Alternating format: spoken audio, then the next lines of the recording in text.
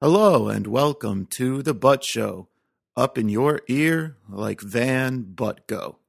I'm Daniel Butt, and on this episode I'm going to tell you what I know about Montana. I haven't done any research. As always, I'm talking out of my butt. Okay. Montana is the biggest empty state of the lower 48. While Alaska may basically be a huge ice cube with some bears that's twice the size of Texas, poor, forgotten Montana is a huge something barely south of Canada with not much to show for it at all. It became part of the United States in 1819 in the most valuable instance of no take-backsies in world history. As the United States expanded west along the Oregon Trail and through land acquisitions like the Louisiana Purchase, it hit a big patch of emptiness owned by Canada. The English and French people controlling Canada at the time had been trying to offload this patch of land to Mexico, but Mexico couldn't be bothered to build a highway all the way up to it from Texas. So when the United States representatives reached modern-day Montana, Canada saw an opportunity. It claimed that there was oil underneath all the flat nothing and agreed to part with it for only a fraction of a penny per acre. The United States was briefly suspicious. Why would Canada part with something so valuable for so little money? Until Canada reminded the United States that it basically gives things away pretty often, like healthcare. So the United States took the deal and bought Montana. Then it surveyed the land and realized there was nothing there. Immediately it tried to get its money back from Canada with no success. First, Canada had already converted all the money into Canadian dollars, which of course would not work in United States vending machines. And second, it had written no take-backsies into the land grant itself. And so the U.S. was stuck with Montana forever. The borders of Montana are what define its nothingness. To the west, Montana ends right where Idaho begins to have its famous potato fields. But nothing grows in Montana. To the east, Montana ends where the Dakotas begin. They are states with so much to offer that there had to be two of them. But again, nothing in Montana.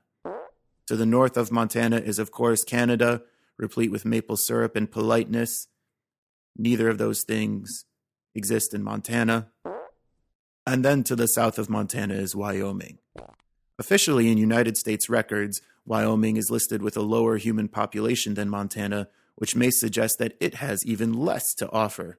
This, however, fails to account for Yellowstone National Park, which is only barely within Wyoming's border.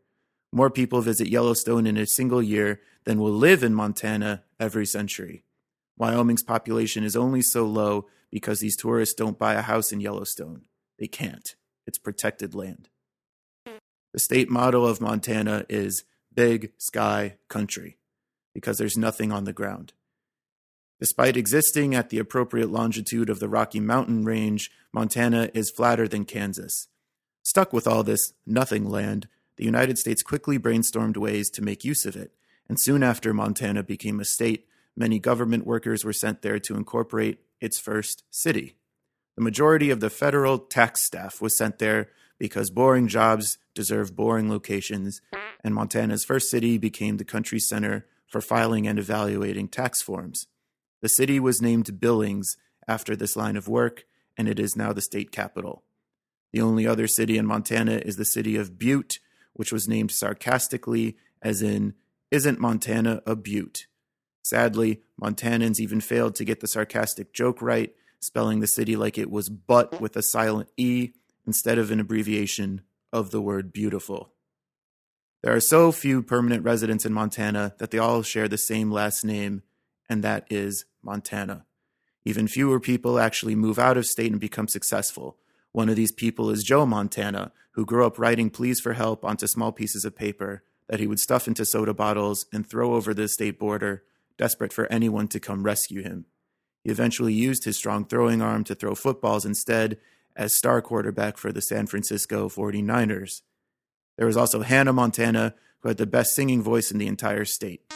She was discovered by a talent agent who mistakenly got on the wrong flight and moved to Hollywood. You now know her as Miley Cyrus. And that's all I know about Montana. This episode has been brought to you by HoneyDome. Is your throat coat tea just not cutting it? I don't know. No. Do you wish for a hot beverage that soothes your throat before a major vocal performance? Kind of. Well, now any beverage can be that beverage if you throw a HoneyDome into it. What? HoneyDomes are tiny soccer balls made out of honeycomb. The stitched-together pattern of hexagons works well for the sport and for this treat. The honeycomb decomposes in any hot tea, coffee, or cocoa to prepare your vocal cords for the big event. You may even catch a pleasant buzz. Oh, come on. Many thanks to HoneyDome for sponsoring The Butt Show. All right, that wraps up this episode. To submit a topic for a future episode or listen to previous episodes, go to thebuttshow.com. Take care, everyone.